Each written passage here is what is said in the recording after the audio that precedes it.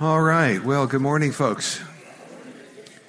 So good to see you this morning. Glad you're here. Welcome, welcome, welcome.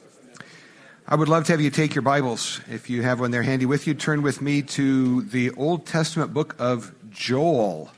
I know, I'll give you a minute. You might not have been there recently, but here you go. Part of the minor prophets, of course, as we are taking 8 weeks here, summertime, to look at some themes. We're not going textually book by book. We're going thematically at a number of things. And so book of Joel and the study sheet in your bulletin I know will be a help to you today as always.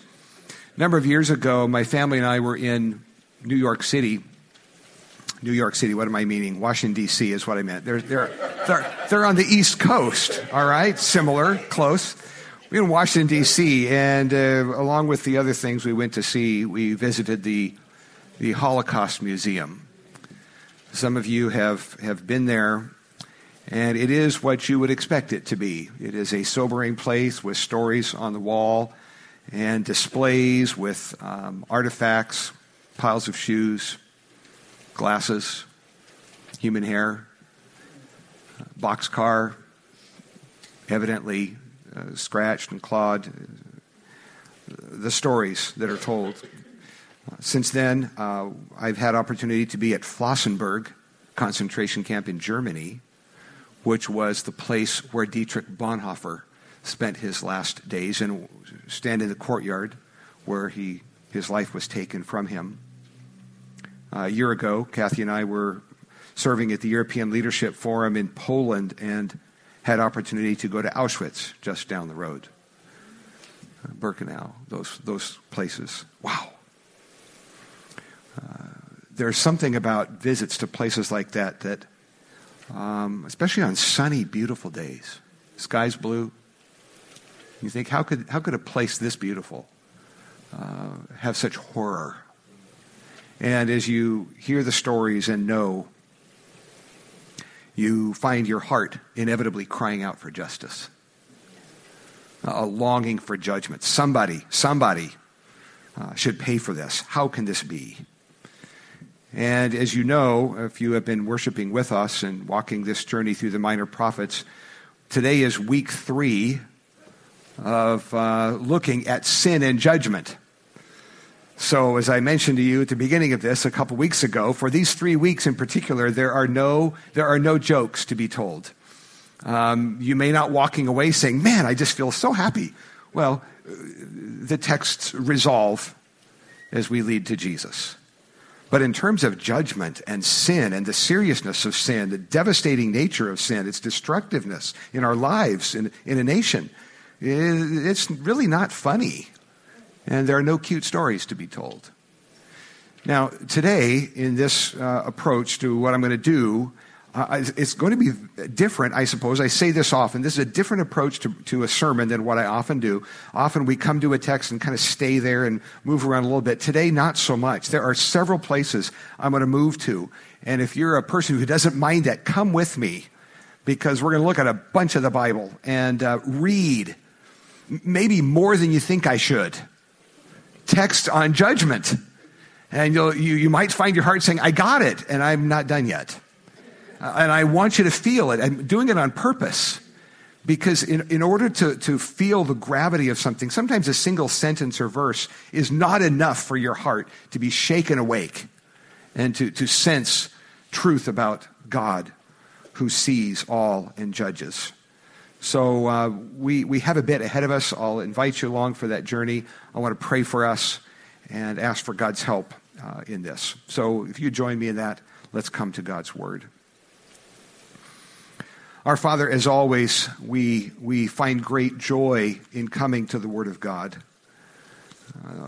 There are newspapers and magazines and all manner of other things that are printed, and yet nothing holds a candle to the Word of God. Your Word is true and right, reveals you for who you are and what you're like, tells us your plan of redemption all the way through from beginning to end.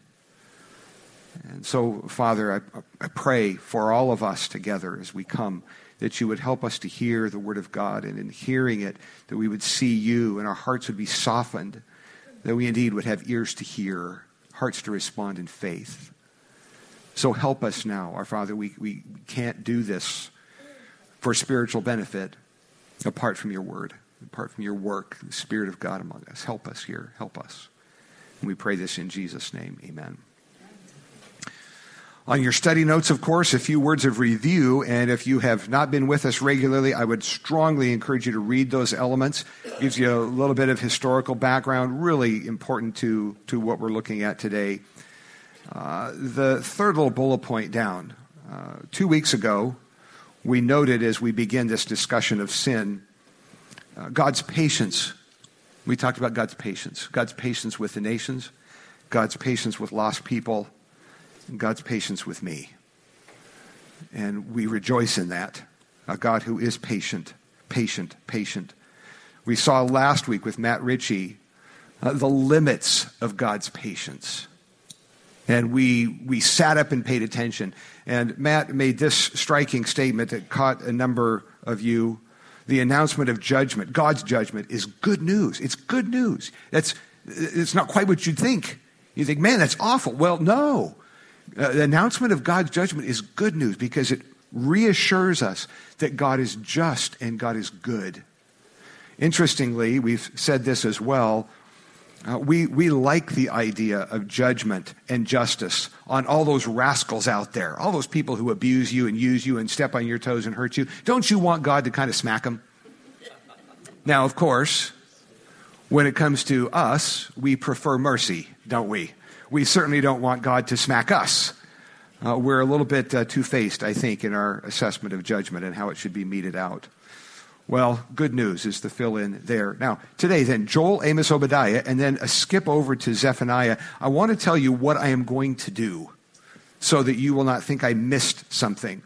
I'm focusing today on the texts in these books on judgment. I am well aware that as we read, you might say, oh, but keep reading. There's some good news to come. And there is. That's the subject of another day. Because in a couple of weeks, we're going to be preaching about hope and restoration. Okay? We're going to get there. But not today.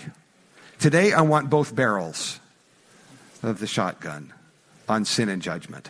So it's where we're going to be. And I think you'll understand. So, I've given you a list of where I'm going, exactly the texts. I'm going to read all of those under the category of hear the word of God, okay?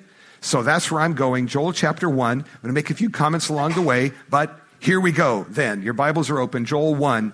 Let's hear God's voice as he speaks about judgment. We read this. The word of the Lord that came to Joel, the son of Pethuel. Hear this, you elders. Give ear, all inhabitants of the land. Has such a thing happened in your days or in the days of your fathers? Tell your children of it, and let your children tell their children and their children to another generation. What the cutting locust left, the swarming locust has eaten. What the swarming locust left, the hopping locust has eaten.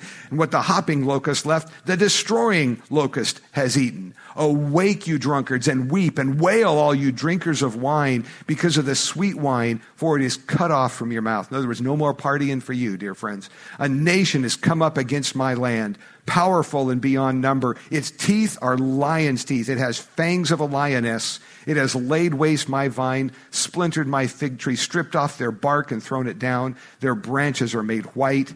And verse 15, alas for the day of the Lord. The day of the Lord. You see this phrase, the day of the Lord is near. So a plague of locusts, indeed.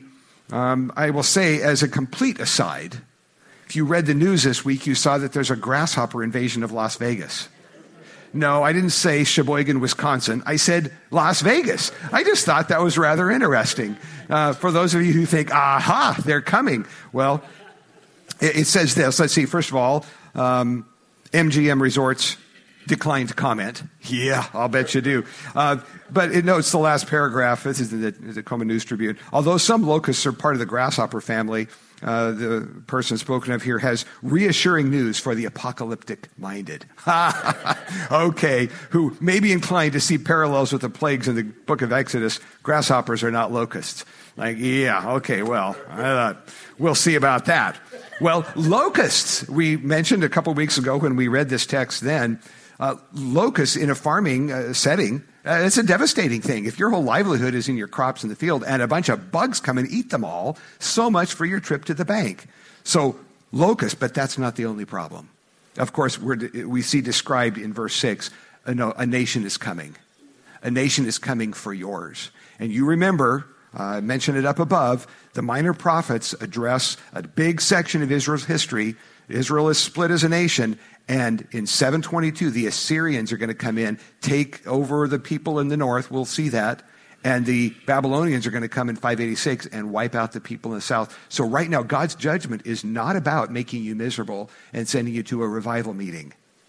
God's judgment is in the form of an army, and they're going to come and whip you, okay, and plow your nation, and it's going to go horribly. And all the bad things that you think of can happen when bad armies come plowing through your nation. It's going to happen here. That's why Jeremiah laments in the book of Lamentations. He sits and weeps. What else do you do when all the wheels come off? Well, that's the idea here. And Joel is serious. The day of the Lord, for them, in this case, it looks like nations come in and wiping you out. The day of the Lord is near. Chapter 2, verse 1. Blow a trumpet in Zion, sound an alarm on my holy mountain, Jerusalem, of course. Let all the inhabitants of the earth, what should you do? Tremble, tremble.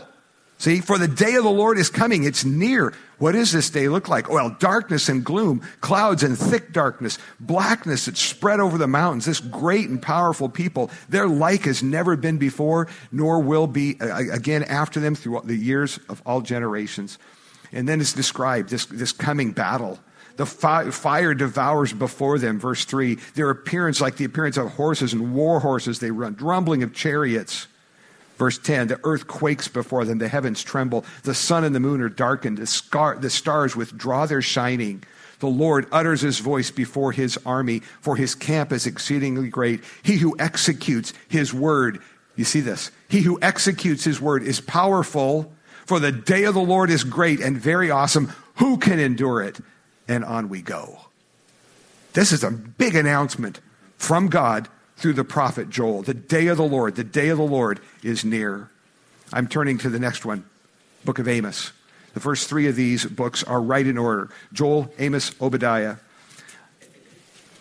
Now, Joel was focused on the south. Amos is focused on the north. If you remember our geographical divisions at this time, Amos is focused on the north, as you see in the first verse. But I want you to notice the pattern that's here, okay? God's judgment, not only on Israel and Judah, God's judgment of the nations. There's a pattern that begins in verse 3. Maybe you've noticed this if you've happened to have read these books. But in verse 3, thus says the Lord, for 3 transgressions of Damascus, and for 4, I will not revoke the punishment because, and this reads like an indictment. It's like a judge saying, I'm coming for you, fill in the blank here, your name here. Here's why. Verse 6, thus says the Lord, for 3 transgressions of Gaza and for 4, I will not revoke the punishment because, and here's what you did. And verse 9, for 3 transgressions of Tyre and for 4, I will not revoke the punishment because, and it's reading right down through the list of the nations, the first 2 chapters, that pattern again and again. For 3 transgressions and for 4, I'm not going to back down, and here's why, and you know that it's true. Devastating. Chapter 5, book of Amos. Starting verse 18, woe to you who desire the day of the Lord. Oh, you think you want this, eh? You desire the day of the Lord. Why would you have the day of the Lord? It is darkness and not light, as if a man fled from a lion and a bear met him. How about that? Went into a house and leaned his hand against the wall, and a serpent bit him. Is not the day of the Lord darkness and not light, and gloom with no brightness in it? Now listen to this. I hate, God says, I despise your feasts. Now this isn't Thanksgiving. These are religious-oriented feasts, ostensibly obeying the Old Testament. Oh, we're going to have some feast for God. And God says, I hate what you're doing. I hate it. I take no delight in your solemn assemblies, even though you offer me your burnt offerings and grain offerings. You're just obeying the Old Testament, right? Just obeying God. He says, no, I will not accept them. The peace offerings of your fattened animals, I will not look upon them. Take away from me, look what he calls it, the noise of your singing. Just stop. Tell the band to stop. The melody of your harps I will not listen. To the melody of your harps I will not listen. Let justice roll down like waters and righteousness like an ever-flowing stream. That should be familiar if you know our nation's history as well, Martin Luther King Jr. Why is God saying what he's saying? Why is he telling them to quit their religious exercise? Here's why. Because you're playing at it. You're doing all these things, and your hearts are far from me. It's like God's. It's similar to Isaiah chapter 1. Reads very similar, where God says, you know what? Would you just close the doors of the church, please? Because when you come, it's like you're playing. And your hearts are far away from God. And you come and you sing and you do all your just religious stuff, and you're making me sick. Could you just turn the lights off? I mean, this is a big deal. Yeah, on the one hand, they could say, hey, we're just doing what you told us to do. He's going, no, that is not what I told you to do. I didn't come and say play charades. Well, what is this, a joke? Kind of an office party? No, you just stop it. Just stop all. I mean, if your life is so far from God that, and God says, I see it all. If your life is just full of corruption, what are you coming to church on Sunday for and playing like it's all good? Wow. Amen. Chapter 8. Starting verse 9. On that day, declares the Lord God, I will make the sun go down at noon, darken the earth in broad daylight. I'll turn your feasts. You remember those little parties? I will turn those feasts into mourning and all your songs into lamentation. I'll bring sackcloth on every waist and baldness on every head. Those are signs of mourning, by the way, culturally appropriate. I will make it like the mourning for an only son.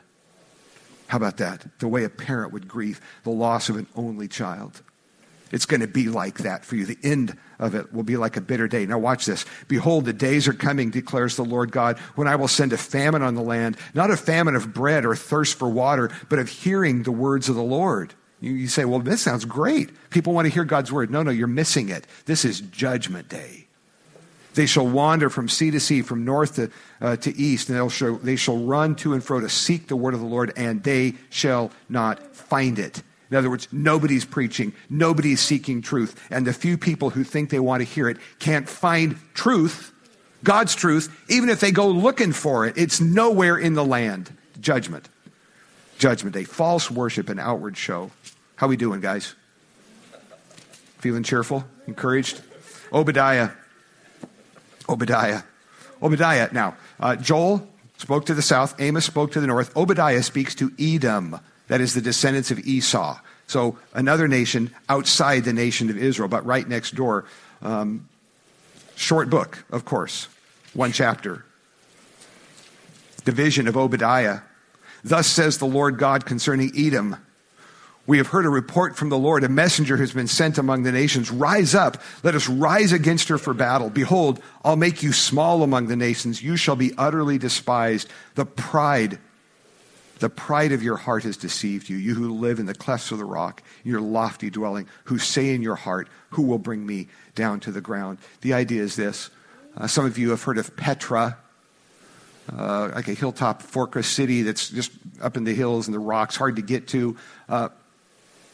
Thought they were protected and safe. Thought they were all that. Proud. Not even God can touch us. As was said of a famous boat, not even God can sink this ship. Well, not even God can get to us. They said pride. It's been appropriately pointed out that when you think of sins in the Bible that are described as bringing judgment, pride is way at the top. In fact, by numbers of listings and things like that, pride shows up more than a lot of sins that you get really upset about. Pride. Not even God can touch me. I'm doing fine, thank you. You say in your heart, who can bring me down to the ground? I'm fine. The pride of your heart has deceived you. Petra, of course, that city up there in the hill, protected by the rocks around them, a narrow passageway going up to the city. They would sit there and think, the nations can't get to us. All you need is a couple of guys, sitting on top here, dropping big rocks on the invading armies. You and I should be able to handle it. Get enough big boulders, just wait a few minutes. Watch this. Not even God can touch us. And God says, oh, really? Verse 15.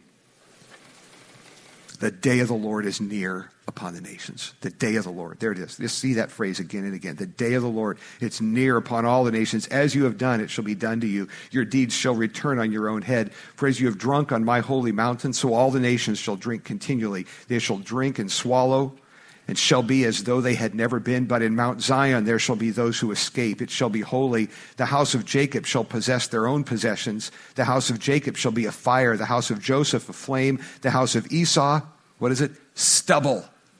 How about that? They shall burn them and consume them, and there shall be no survivor for the house of Esau, for the Lord has spoken. Amen. Judgment. Judgment. Pride.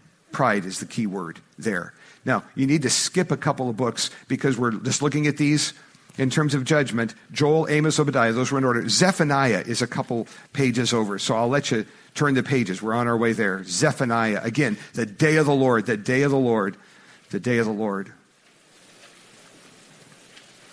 Judgment. Judgment is what's involved in this day of the Lord scenario. Judgment then, and yes, as we'll see in a few minutes, judgment yet to come. Zephaniah, starting at verse 1. The word of the Lord that came to Zephaniah, and then you read his credentials. Verse 2, I will utterly sweep away everything from the face of the earth, declares the Lord. I will sweep away man and beast. I'll sweep away the birds of the heavens and the fish of the sea, the rubble with the wicked. I will cut off mankind from the face of the earth, declares the Lord. I will stretch out my hand against Judah and against all the inhabitants of Jerusalem. I will cut off from this place the remnant of Baal and the name of the idolatrous priests along with the priests, those who bow down on the roofs to the host of heaven. In other words, you worship the stars. Seriously, people? You bow down and swear to the Lord and yet swear by Milcom. In other words, again, you go to church on Sunday or Sabbath, as the case may be, and pretend like you're all that close with God, the God who's real. And the rest of the week, you worship the gods of the nations around you? Who said that was such a brilliant idea? That's the idea. Baal, Milcom. They've turned back. Those who've turned back from following the Lord do not seek the Lord or inquire of him. And God says, be silent before the Lord God, for the day of the Lord is near. Wow. Are you paying attention yet? Man. Verses 14, 16. The great day of the Lord is near and hastening fast. The sound of the day of the Lord. What's it sound like? Well, bitter. A mighty man cries aloud there. The day of wrath is that day, a day of distress and anguish. Look at the list. Ruin, devastation, darkness and gloom, clouds and thick darkness, a day of trumpet blast, battle cry against the fortified cities and against the lofty embattlements. Wow. Chapter 3, verse 1. Woe to her who's rebellious and defiled, the oppressing city. Look how she's described, Jerusalem. She listens to no voice.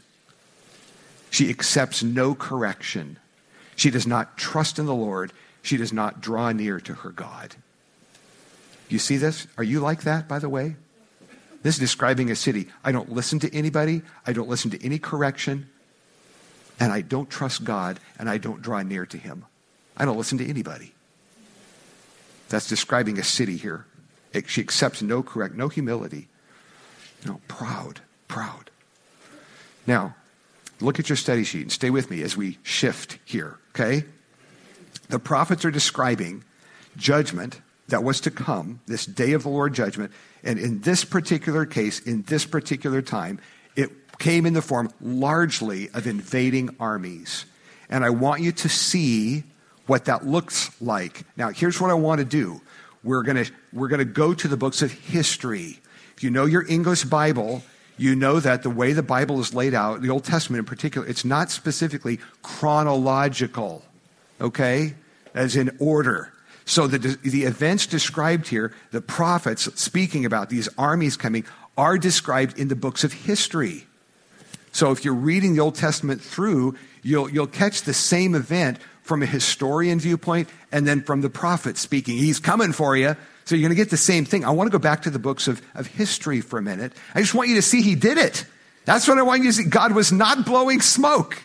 He said, they're coming for you, and here they came. So I want you to see. So 2 Kings, I'm going here. 2 Kings 17, there's 2 chapters. Just to touch on a few things, I want to say he did it. Do you see it? So 2 Kings 17, for all those who doubt, all those who wonder if God really will judge the nations, here you go. So 2 Kings 17, verse 6, in the 9th year of Hoshea, the king of Assyria captured Samaria. This is the north, remember 722, carried the Israelites away to Assyria, placed them in these various cities.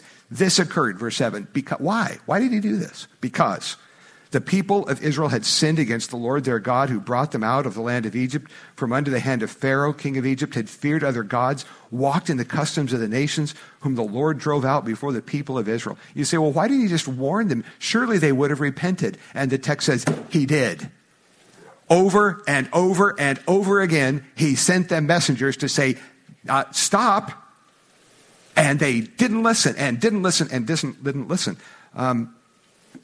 I'm looking down at verse 13. The Lord warned Israel and Judah by every prophet and every seer, saying, turn from your evil ways, keep my commandments and my statutes. But verse 14, they would not listen. Know anybody like that? They were stubborn, it says right there. They were stubborn as their fathers had been. Didn't believe the Lord, despised his rules. Wow. And away they went. Verse 24 tells you a little bit of history. This is important for New Testament understanding. King of Assyria brought people from some of these other places, put them in the cities of Samaria instead of the people of Israel. What he did in conquering Israel in the north, this makes sense in the New Testament. It makes sense in John 4. The Samaritans, remember we've said they're a mixed race people. Here's why. That's the part of the Bible that tells you that as the king of Assyria came in and took over the people in the north, he had this fancy way of taking some of these people, putting them over here, and taking some from this nation and sticking them over here. For a whole variety of reasons, one of which is you're not going to fight as much for land that isn't yours. So we're just going to mix it all up. So the people in the north, over time, were a mixed race people. That's why the people in the south who weren't mixed race didn't like the people up north in Samaria. That's why.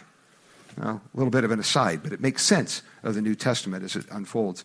Now, 2 Kings 25. I want you to see not only the north, but the south. God is turning the lights out. You remember a few years ago, will the last person to leave Seattle please turn the lights out? Well, here it is. Here it is. They're turning out the lights. God is turning out the lights. So chapter 25 then, we dealt with the north. Now you're coming to the south. In the 9th year of his reign, the 10th month, on the 10th day of the month, Nebuchadnezzar, king of Babylon, came with all his army against Jerusalem, laid siege to it. The old warfare, just put the army around outside, set up camp, and stay there until you starve. We'll see you in a little while. That's what you do. You sit outside with you're sharpening your spear and wait for them to run out of food. It was just dandy. The famine was so severe in the city there was no food, verse 3. Verse 4, a breach made in the city. All the men of the war fled by night. Isn't that great? Brave men. Middle of the night, we're going to run for it. Leave the wife and kids. Sorry, guys, I've got to get out of here. Well, you read the rest of it. It didn't go well. Captain of the bodyguard, servant of the king of Babylon, verse 8, came to Jerusalem, burned the house of the Lord. King's house, all the houses. And you read what follows. Going into the temple where God was worshipped, taking all the stuff, breaking up the altars and all these places that were used for the worship of God, taking it all away, break down the walls. Verse 21, Judah was taken into exile. The lights went out. Now, I have a little caveat here on my notes that I think is important for us to see. God judged Israel and Judah by allowing nations to fall, but be careful here. Just because something bad happens to a nation or a person, let's not immediately assume it's the judgment of God. Okay? Sometimes people do this. Sometimes maybe you do this. I know why that happened, and you don't. How do we know that this terrible event in history, how do we know that was the judgment of God? God tells us. That's how we know. If God didn't tell us, we wouldn't know. We'd be guessing. Sometimes bad things happen in nations, in the lives of people, and we would be wrong if we immediately said, yep, God's getting them. That's what the mistake was of Job's counselors. They believed that something happened, bad happened in somebody's life. Clearly, God was spanking them. And that's not always the case. In this case, very much so. Now, across the page or on the other side, I want to comment on this next one and go to the New Testament. Jerusalem in Jesus' day. I'm just mentioning day of the Lord, judgment moments. That's what I'm after today. I want you to get the full broadside. So in Jesus' day, again, I'm skipping massive parts of history. In Jesus' day, you remember Luke 19. This is the story of Jesus coming up to Jerusalem as he's heading into the city where he's going to be crucified and die. And it's what we call Palm Sunday, coming down the descent to the Mount of Olives, crossing the Kidron Valley, up the other side to Jerusalem. And the crowds are worshiping him, so to speak, sort of. Hosanna, blessed is he who comes in the name of the Lord. And Jesus knows they don't get it. They hail him as a great teacher. They don't understand him as the Son of God, the Savior, the Redeemer. And Jesus weeps at that moment. That's the paragraph I gave you. Jesus weeps at that moment and says, if you only knew what day it was. If you only knew what day it was, your eyes are blinded, you don't see it. If you only knew what day it was, your Messiah is here and you don't see. Because of that, the armies are coming, and they did within that generation, 40 years or so later. Roman armies under Titus, the general, came in and just wiped it out. Jesus weeps. He came to his own, John 1:11. He came to his own received him not. There was judgment. There was a day of reckoning for this. Now, I want to read just a couple of other texts here. I want you to see the same theme of judgment and day of the Lord in New Testament literature. This is not just Old Testament stuff, okay? So 1 Thessalonians chapter 5, and then 2 Thessalonians chapter 2, and I'm going to land then in 2 Peter. I just want to read these. I'm not going to say a lot about them. I'm not going to exegete them. I'm going to read them. So what I'm doing a lot of today is reading, letting the text speak for itself. So New Testament literature, the Apostle Paul, 1 Thessalonians 5. Now concerning the times and the seasons, brothers, you have no need to have anything written to you, for you yourselves are fully aware that the day of the Lord will come like a thief in the night, when people are saying peace and security, then sudden destruction will come upon them as labor pains come upon a pregnant woman, and they will not escape. And he goes on from there. The day of the Lord will come like a thief in the night. He's talking about a different day of the Lord than the Old Testament prophets. There was a day of the Lord there, and yet a future that I'm going to say still coming day of the Lord. Oh, pay attention, people. The day of the Lord. The day of the Lord will come like a thief in the night. The inescapability is underscored by the terms that Paul uses in verse 3. No, they will not escape. Every language has its conventions, has its rules. You learned in 8th grade English. Don't use no double negatives. You probably got that. In Greek, they didn't get that message. You do use double negatives in Greek if you really want to make a point. And Paul does it here. They will not escape. Double negative. There is no escape apart from God's provision in Christ. No, there will be no escape. Exclamation point, pounds the pulpit. That's verse 3. 2 Thessalonians, hear it again. The day of the Lord. You're supposed to pay attention. Now, concerning the coming of our Lord Jesus Christ and our being gathered together to him, we ask you, brothers, not to be quickly shaken in mind or alarmed, either by a spirit or a spoken word or a letter seeming to come from us, he says, to the effect that the day of the Lord has come. Let no one deceive you in any way, for that day will not come unless the rebellion comes first and the man of lawlessness is revealed, the son of destruction. We would call him the Antichrist. The text goes on to describe his work. In this case, the day of the Lord, not specifically speaking of what we would call the rapture of the church. The day of the Lord is talking about judgment yet to come, subsequent to that. Okay, so however you line out your eschatological scenarios, day of the Lord, final judgment, as we'll see then described in my final text, 2 Peter 3, which is all about that. Okay? 2 Peter 3, and here will be the end of letting your fingers do the walking through a big chunk of the Bible today. 2 Peter 3, day of the Lord's mentioned in verse 8, but I'm looking only at verse 10. The day of the Lord will come like a thief. Paul said it, Peter says it. The heavens will pass away with a roar. The heavenly bodies will be burned up and dissolved. The earth and the works that are in it will be undone or exposed or laid bare, depending on your translation. The day of the Lord will come like a thief. Wow, what do you do with this? What do you do with this? Let me say a couple of things.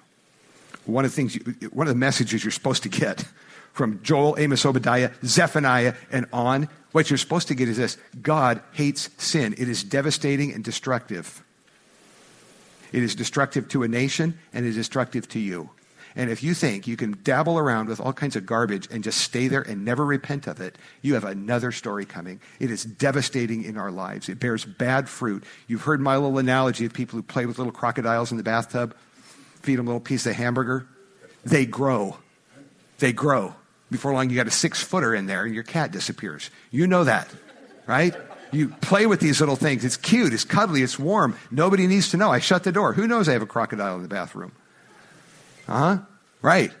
No, if that's you today, if there is unrepented of sin, I'm not talking about you being perfect. I'm talking about your heart that comes to Christ. And if there's stuff in your life that you're just sitting there comfortable with and saying, I dare God to deal with it.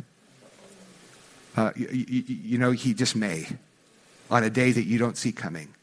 And then you'll say, oh, where'd that come from? Really? Wow. No, sin is devastating. Now, take a look at my response section, please. I just want to walk you through this. God's judgment on the nations, his righteous judgment against sin, anger, should sober me because I too am a sinner. I am a sinner. You are a sinner. It's supposed to make you pay attention. And I reference here the story in Isaiah 6, who as he saw God for who he truly is, he says, I saw the Lord high and lifted up, majestic.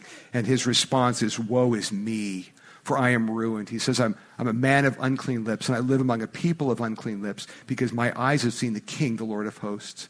In other words, my mouth is dirty. It reflects the dirty state of my own heart. I hang out with people just like me, and I am in deep trouble. I am in deep trouble. Woe is me, Isaiah says. He needs the cleansing that only God can provide. And as I note here, this drives us, people, please get this. This drives us to the gospel of Jesus.